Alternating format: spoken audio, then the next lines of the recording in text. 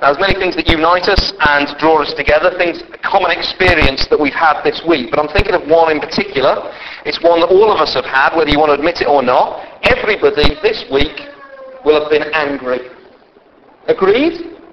Oh, yes, and some of you are nodding a little bit more. Some of you are, okay. And I suppose I don't want to ask you what got you angry. I want to ask you why it got you angry. And you need to think about that for a second. Why do we get angry about what we get angry about? I'm going to state it in a boring way, then illustrate it, and so you'll, oh yeah, okay? We get angry when stuff we know to be valuable is treated as valueless by other people. So whether it's stuff we've got, or people that we know, or a reputation that we have, if it gets abused or treated as nothing or treated as cheap, made small, ignored or destroyed, we get angry, don't we? So it could be as simple as, this wouldn't happen. You could imagine this happening in my house, but it wouldn't be from my end. But I tidy the kitchen. I wipe all the surfaces, I clean the floor. 3:15 comes round, and in come the marauding hordes that are my daughters, having not wiped their feet. They stomp the mud all over the place, they chuck their gear on the tops, they have a drink, lashing it around the place as they go, and I get angry. Why?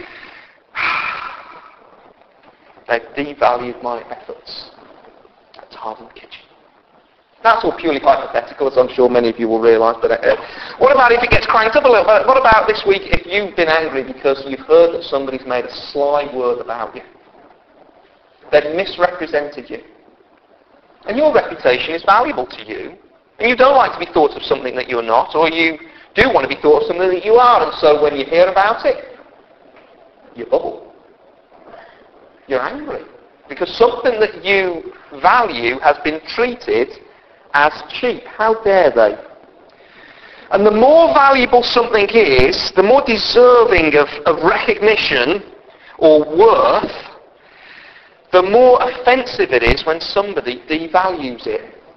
Now we can get that wrong, can't we? Because we can sort of be a bit skewed on this. There's things that's really precious and valuable to us that, well, it's because it's attached to us and therefore it's precious, which isn't that important, okay? So, for example, the fact that, with some people, you'll see a husband and a wife rowing over whether or not the toothpaste has been squeezed or rolled. Why? Because we ascribe value to the action of that toothpaste being rolled or squeezed, don't we? If you loved me, then you would roll it instead of squeezing it. You laugh? Oh, I can tell you some of the messages I've had to unpick over that one. But you get the idea. So sometimes we can be wonky on this, but sometimes it's just a case of the fact that there are things that are valuable that don't get treated as valuable. And like I say, the more deserving of zeal and respect and honour that something is, the greater the offence if it is devalued, cheapened and treated as trash. Get it? So let's rank the scale. So somebody decides to chuck litter on my front lawn. I mutter to myself. Somebody starts vandalising the Noahs. I don't just mutter, I start pacing and get on the phone and somebody bullies my kids. And I start sharpening my machetes. Things are going to get ugly. Why? Because I take it that a bit of litter on my lawn is not as valuable and as worthy of dealing with as the value of my daughters to me. So the greater the value of something, and the greater that something has a value, and when it's treated as nothing, the greater the offence.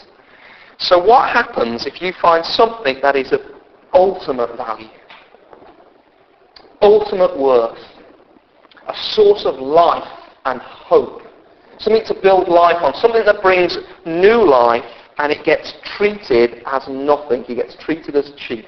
Would you be angry? Of course you would. Would God be angry? Oh, I hope so. Have you ever had that conversation with somebody and you tell them about the fact that there are things in the Bible that God gets angry about? No! I will not believe that God is a God who gets angry. What, you idiots! A God who doesn't get angry at the stuff I see in my newspapers. A God who doesn't get angry at the way I get treated or the way I treat other people. He's not worthy of worshipping. I don't believe in a God who gets angry. You're an idiot. You need a God who gets angry. Because if you don't, then he's saying nothing is of value. The God who made us and loved us said there are things in this world that are of value. And if we'd had time, we'd have looked back into the first half of John chapter 2, where we'd have seen Jesus coming softly, softly, and in quietness, in a private party, showing what he came to do, which is keep the party going.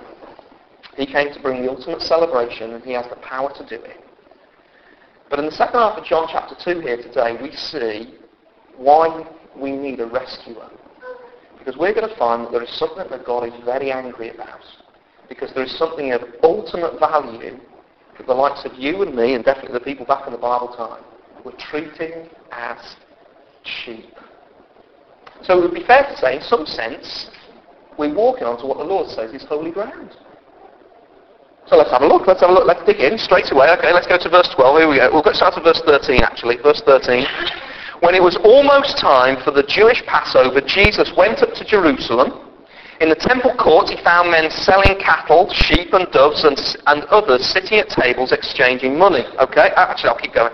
So he made a whip out of cords and drove all from the temple area, both sheep and cattle. He scattered the coins of the money changers and overturned their tables. And to those who sold doves, he said, "Get these out of here. How dare you turn my Father's house into a market?" His disciples remembered that it is written, "Zeal for your house will consume me."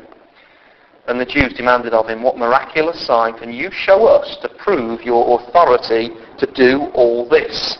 Now this is nearly 2,000 years ago. This is in the city of Jerusalem. Generally speaking, 50,000 people in the city.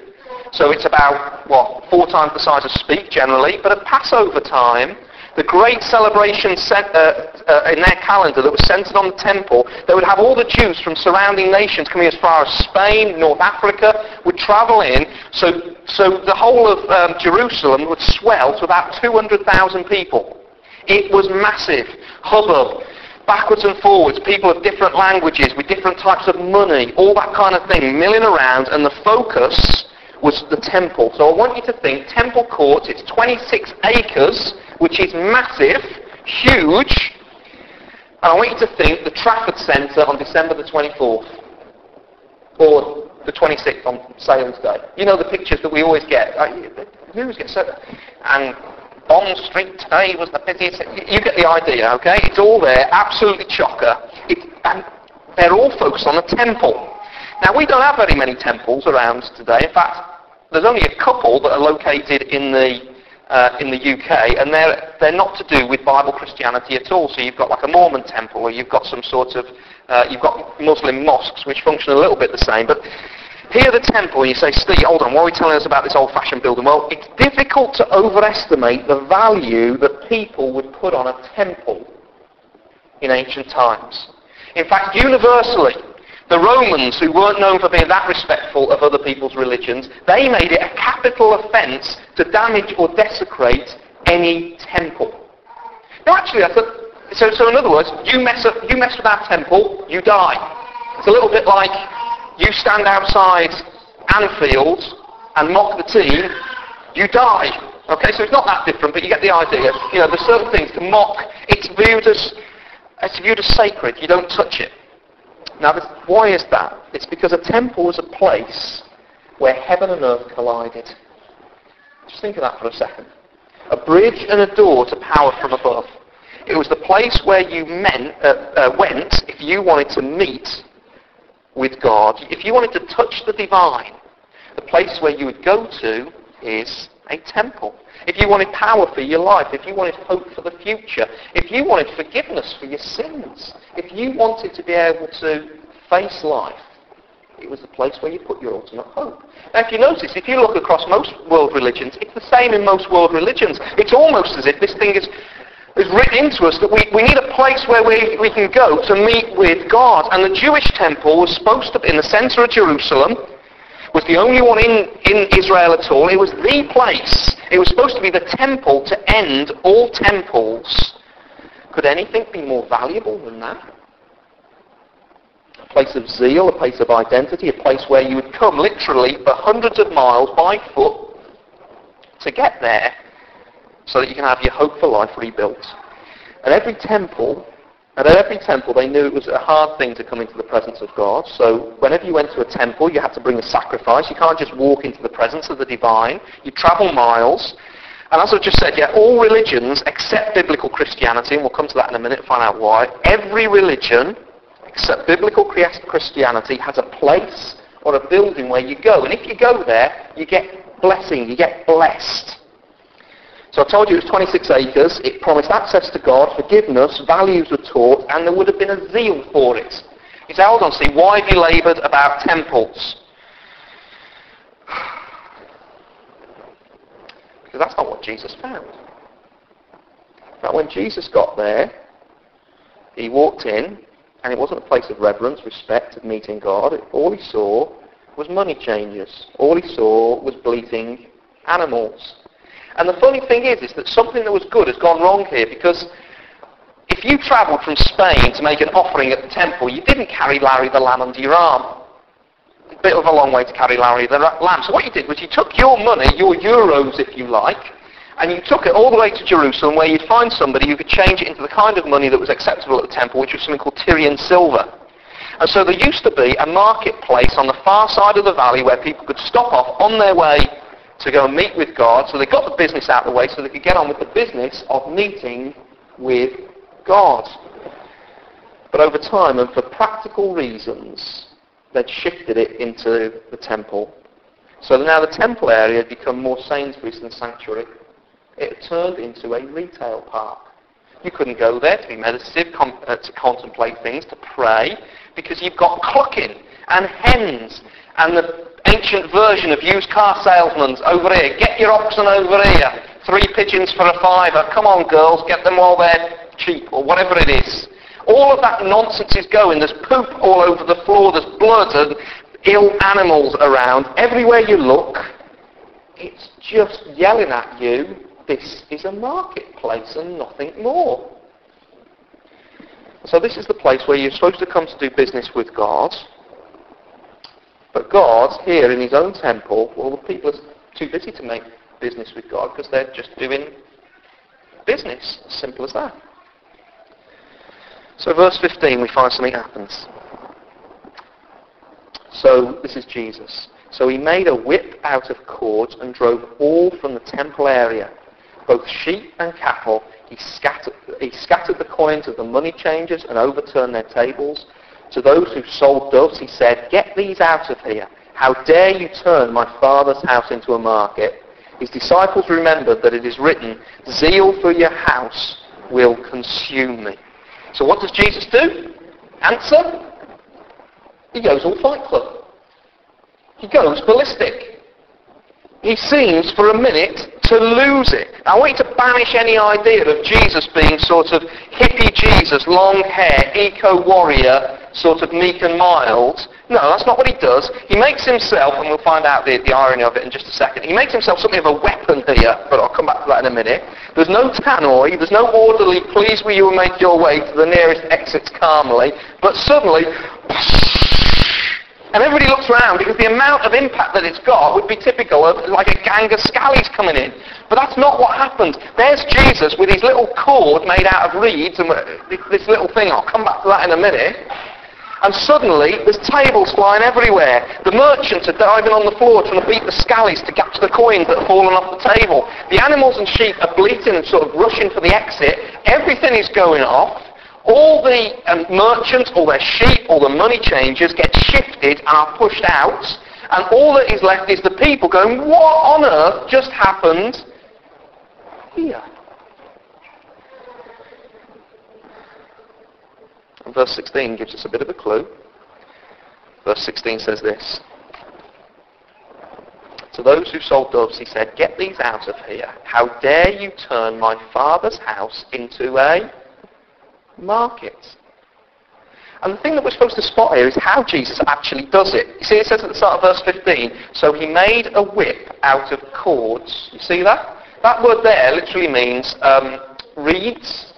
So basically it's a little bit like scratchy stuff. When you think whip, you think, sort of Indiana Jones. That'd make everybody run. But the thing he's got is just like a little spiky little stick. But everybody's running. Everybody's fleeing. How on earth has he pulled this off? All he's got is a fluffy, scratchy little bit of string. And it's interesting as well because there's no riot either. How's this all happened? Because there were soldiers around the temple who were there to keep order and stop militant people stirring up the crowd. If it had been a riot as it happens, they'd have all come in and pulled out the swords and sorted everybody out, but that doesn't happen either. And so by the time we get to verse 18, the authorities are saying, how on earth have you pulled this off? And who on earth are you to do this? Then the Jews, verse 18, demanded of him, what miraculous sign can you show us to prove your authority to do all this? And so, well, it's not difficult really. He's declaring his authority, and as we've just seen in verse 17, there's a quote there from Psalm 69, verse 9, zeal for your house will consume me. Psalm 69 was a messianic psalm where 1,000 years earlier, one of Jesus' relatives, great King David, had said, look, I'm going to be overcome with a passion for the glory of my God in the temple. And it's going to get me into a lot of hot water. And David, if you like, was a messianic rescuing figure. And Jesus is just basically standing up and going, hello, I'm the Messiah. I'm the one you've been waiting for all these years when you've done like a photo fit thing. If this is one of the things that God's great rescuing king will do, it's one of these. He will have a zeal for the temple. No, didn't fit with him, didn't fit with him. And here's Jesus and bingo! He's declaring that he is the one that they've been waiting for. He is the Messiah. And he's doing what you'd expect God's rescuing king to do. Sorting out grubby people.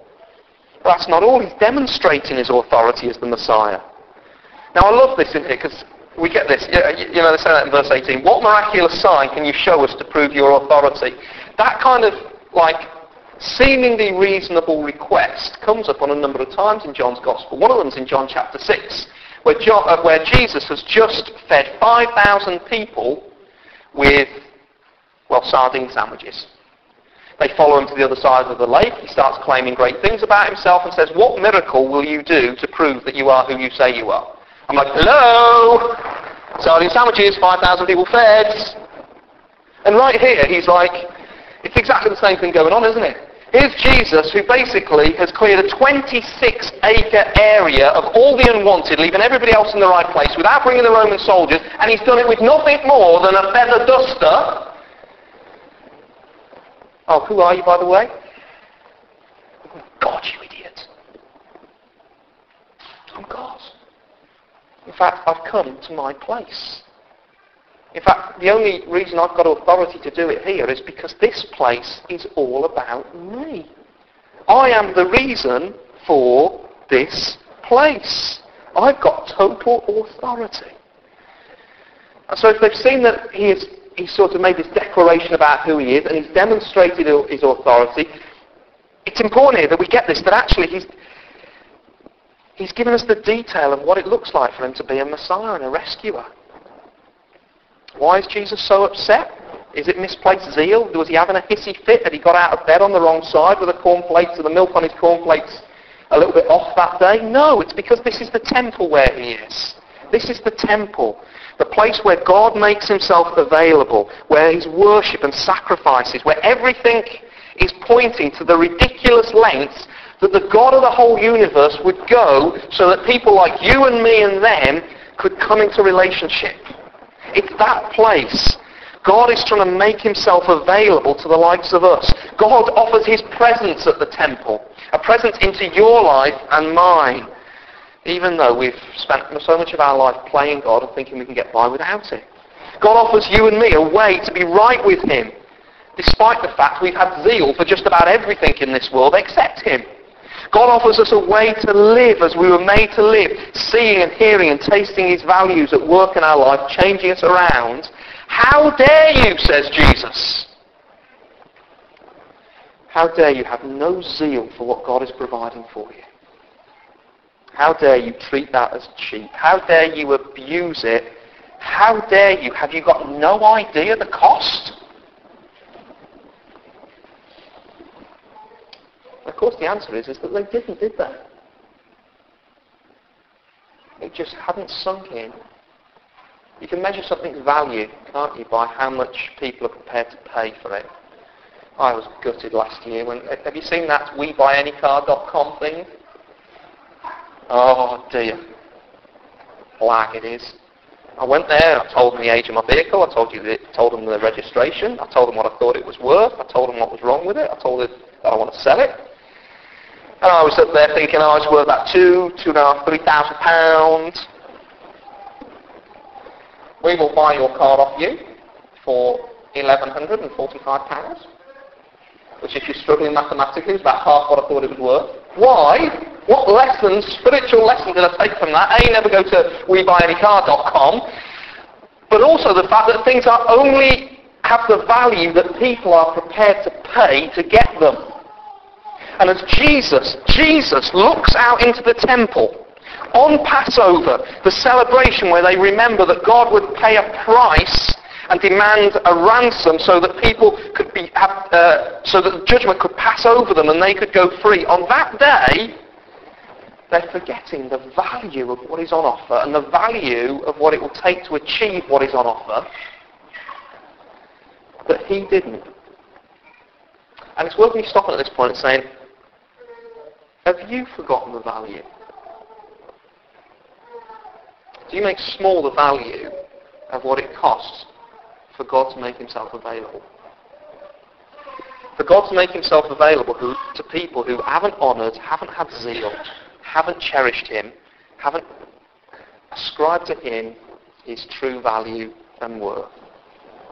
And as Jesus looked at that temple, where there was access being made to God, and as Jesus looked at those animals that were speaking of the need for a sacrifice, and as Jesus looked at the Passover, and as he looked at people treating them as nothing, he saw what he had come to fulfill.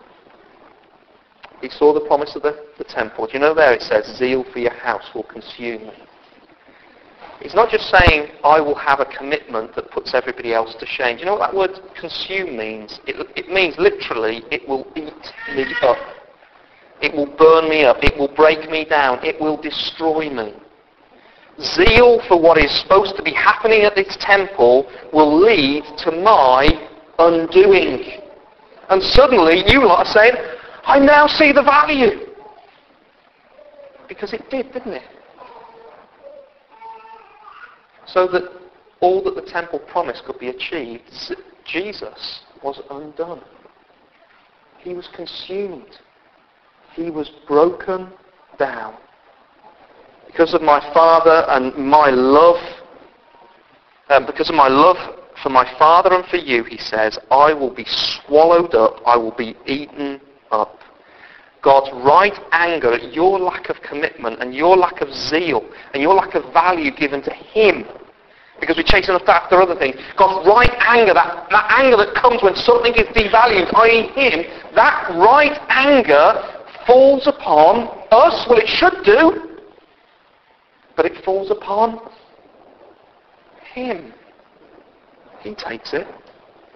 And what we have here in this temple account is a vivid picture that because God says that the thing that is of ultimate value and of ultimate worth is his honour and his movements towards us and his presence amongst us and the forgiveness that he provides, for anybody who says, no, that is rubbish, that is nonsense, he will clear you out ultimately. And here, as Jesus comes to the temple, he's given them one last warning. And as we open the Bible week by week, he's given us a warning saying, look, you need an answer for the fact that you have dishonoured God and treated him and what he will do for you as cheap. Otherwise, one day you will experience ultimate being cleared out. He will ultimately cleanse. Verse 19, he says, destroy this temple. And the irony is, he was talking about himself, and he was obliterated spiritually and physically, so we need not be.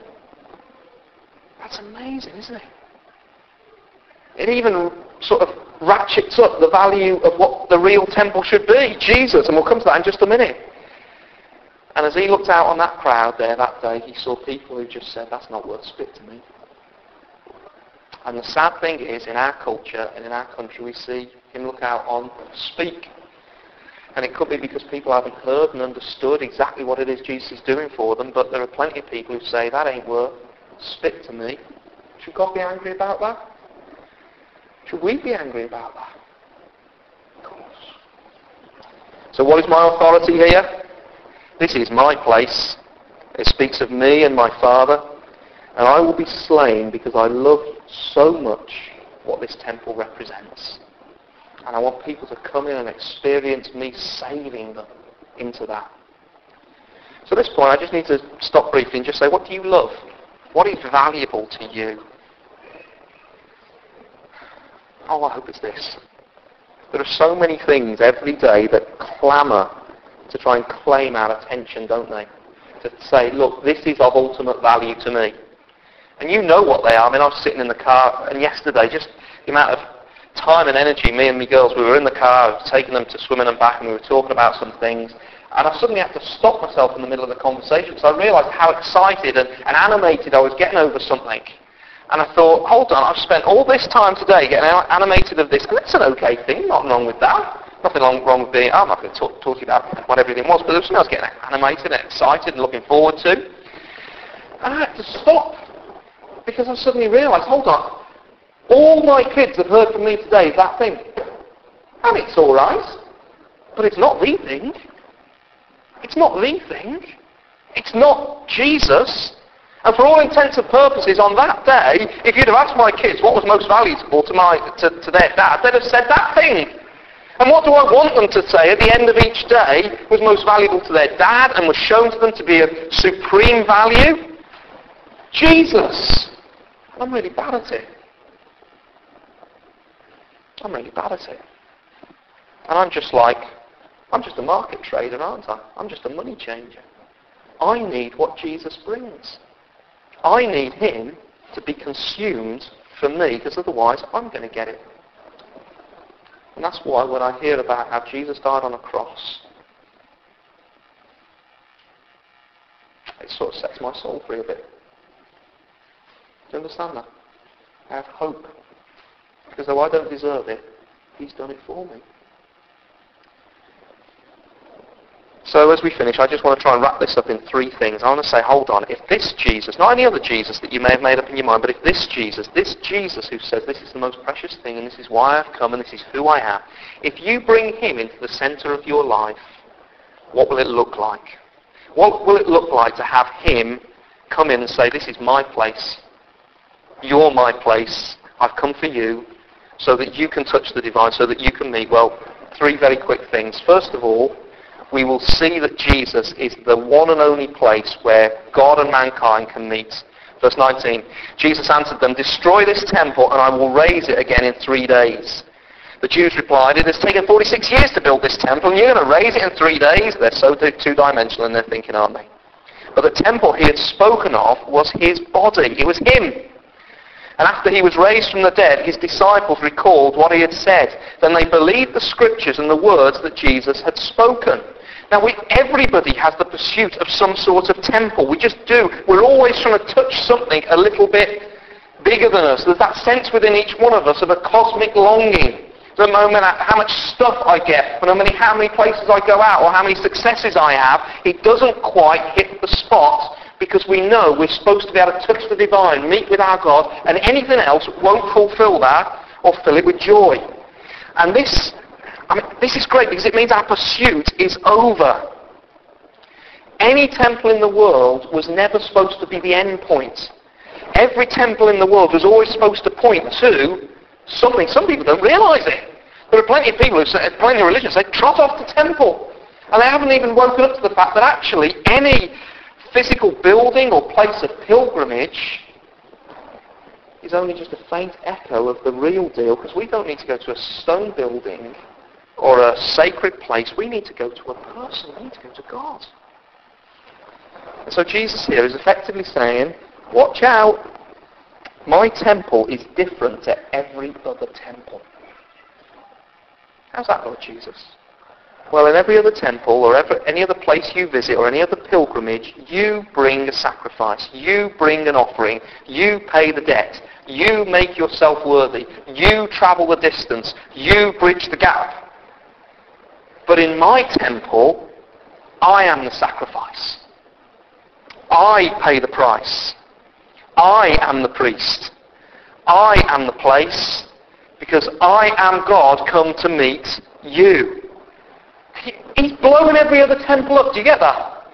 He's saying to every other idea that you can meet with God in a physical building or go to a place to do it.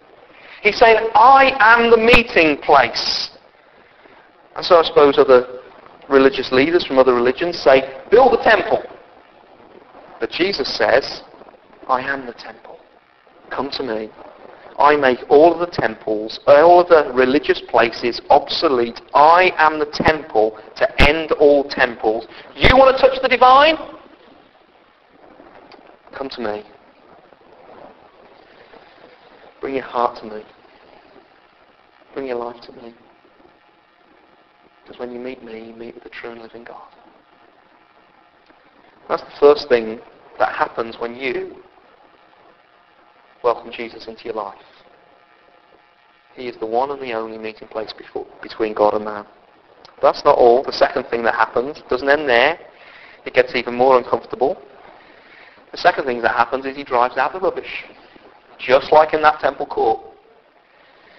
I suppose, when we were having, we've got this Noah's Ark property over the road, which is great, but imagine if before we purchased it, I walked in and everything's going on as normal, and just quite happily I start walking over to one corner and start moving the sofas around, and then move over, not sure about that mirror, I think I'll take that down, I'm going to stick it over there, and off that pool table, rub it off, carpet, smells of urine, quick, get it up, start ripping the stuff out.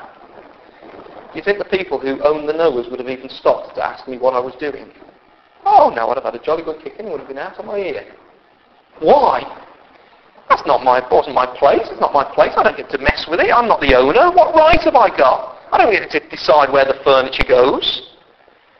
But the second that we as a church bought that place, what did we start doing? Ripping it out. What is it, 110 tons of rubbish so far? Out came the furniture, out came the bar, ship them tasteless mirrors, that poo-stained carpet, off you go. We're getting rid of the rubbish, this place is getting renovated, big style baby, we're going to make it fit for purpose, we're going to make it clean, we're going to make it a place of hope, not dinginess. We're going to change it. And when Jesus comes into a life, he comes in to move the furniture. Why?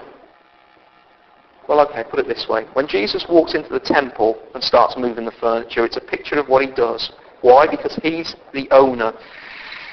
He's the owner of our life if we put ourselves in his hand, if we brought him into the centre of our life. He comes into your life, and he won't come in as a guest, so don't ask him to, because he's too big for that. He won't come in as a life coach who will just be there to give you a bit of guidance along the way. He won't come in and merely come when he's called. Well, I think I'll have Jesus on Sunday, thank you very much, not the rest of the time. I think I'll have Jesus when it comes to thinking about how I do my money, but not about how I do my relationship. I think I'll have Jesus when it comes to what I do on a Sunday morning, but not on a Saturday night. No, you don't get that one.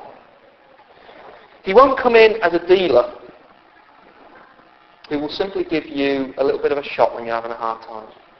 He won't come in under any of those terms. He will only come in as the owner. Why? Because according to the Bible, if you're one of his people, he has bought you. You are his. He owns you and has every right over you. He died for you. And you can bank on him rearranging the furniture. I tell you, he's into whole life renovation. And we need this, don't we?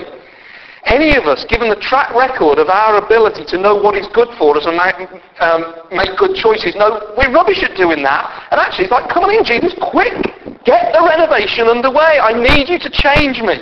There's all kinds of places where I invest my life, invest my time, look for hope, and they keep wrecking me. Come in. Don't just move the furniture, rip out a few walls, rebuild me. Make me new. So firstly, when Jesus comes into the centre of your life from here, you find that he is the one place you go to meet with God. He will come in, you let him come in to rebuild your life, And then suddenly, finally, you start to become verse 17. Look down at verse 17. His disciples remembered that it is written, zeal for your house will consume me. You see, we are a mass of misplaced zeal and commitment. We see it by just the things we get angry about. We get angry about all the most weird things, but they seem so right to us, but actually other people look at it and say, what were you thinking?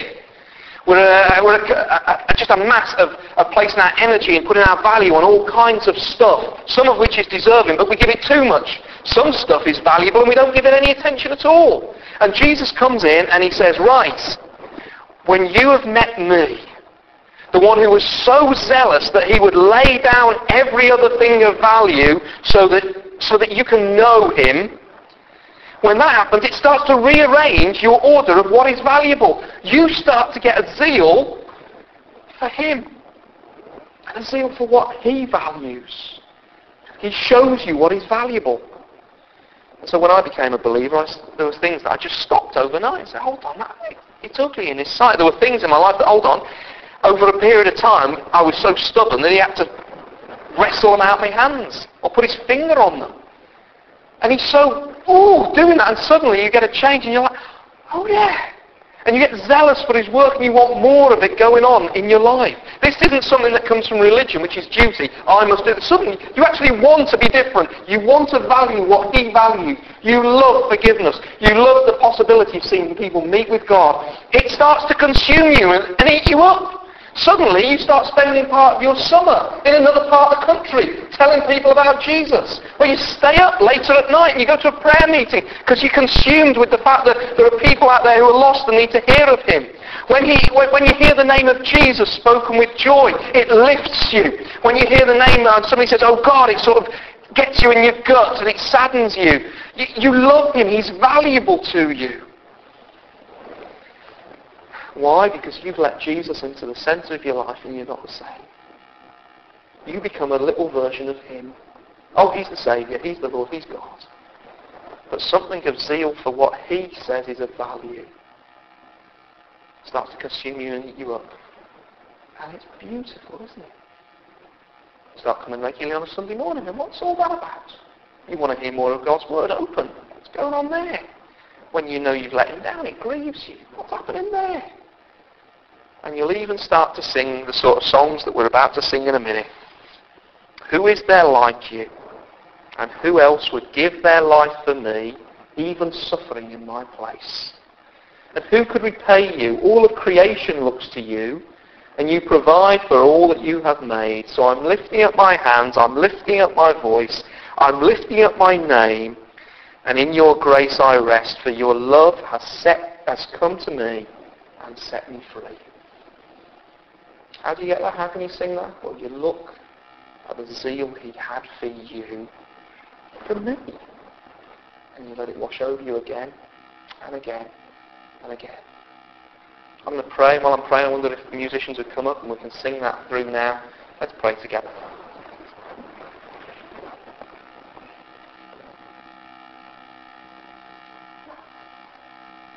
Lord, we come to you quietly now. And we certainly find things valuable, Lord. We agree with that, but we recognise as well that there are things of ultimate value that we have not treasured ultimately. And that is the place where we get to meet with you, the Lord Jesus. We thank you that he came as a rescuer to bring us back, to give us what our hearts have always been searching for. We praise you, O Lord, that he had a zeal that may not have been polite, but it was pure. We thank you that his zeal for us consumed him, ate him up.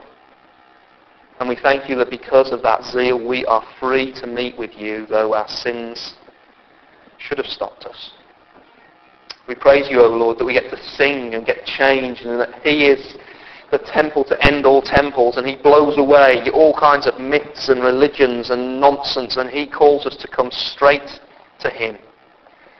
And so we pray we would come ready to be changed and ready to have zeal for him. Please, Lord, as we continue to work through this gospel, help us to see how it is that Jesus is the Christ, and how it is that by believing in him we get life. And we've seen it today. Lord, make us a zealous people. For we ask in Jesus' name. Amen. Let's stand together as we sing. If you play the introduction, we'll stand when you're ready. That's great.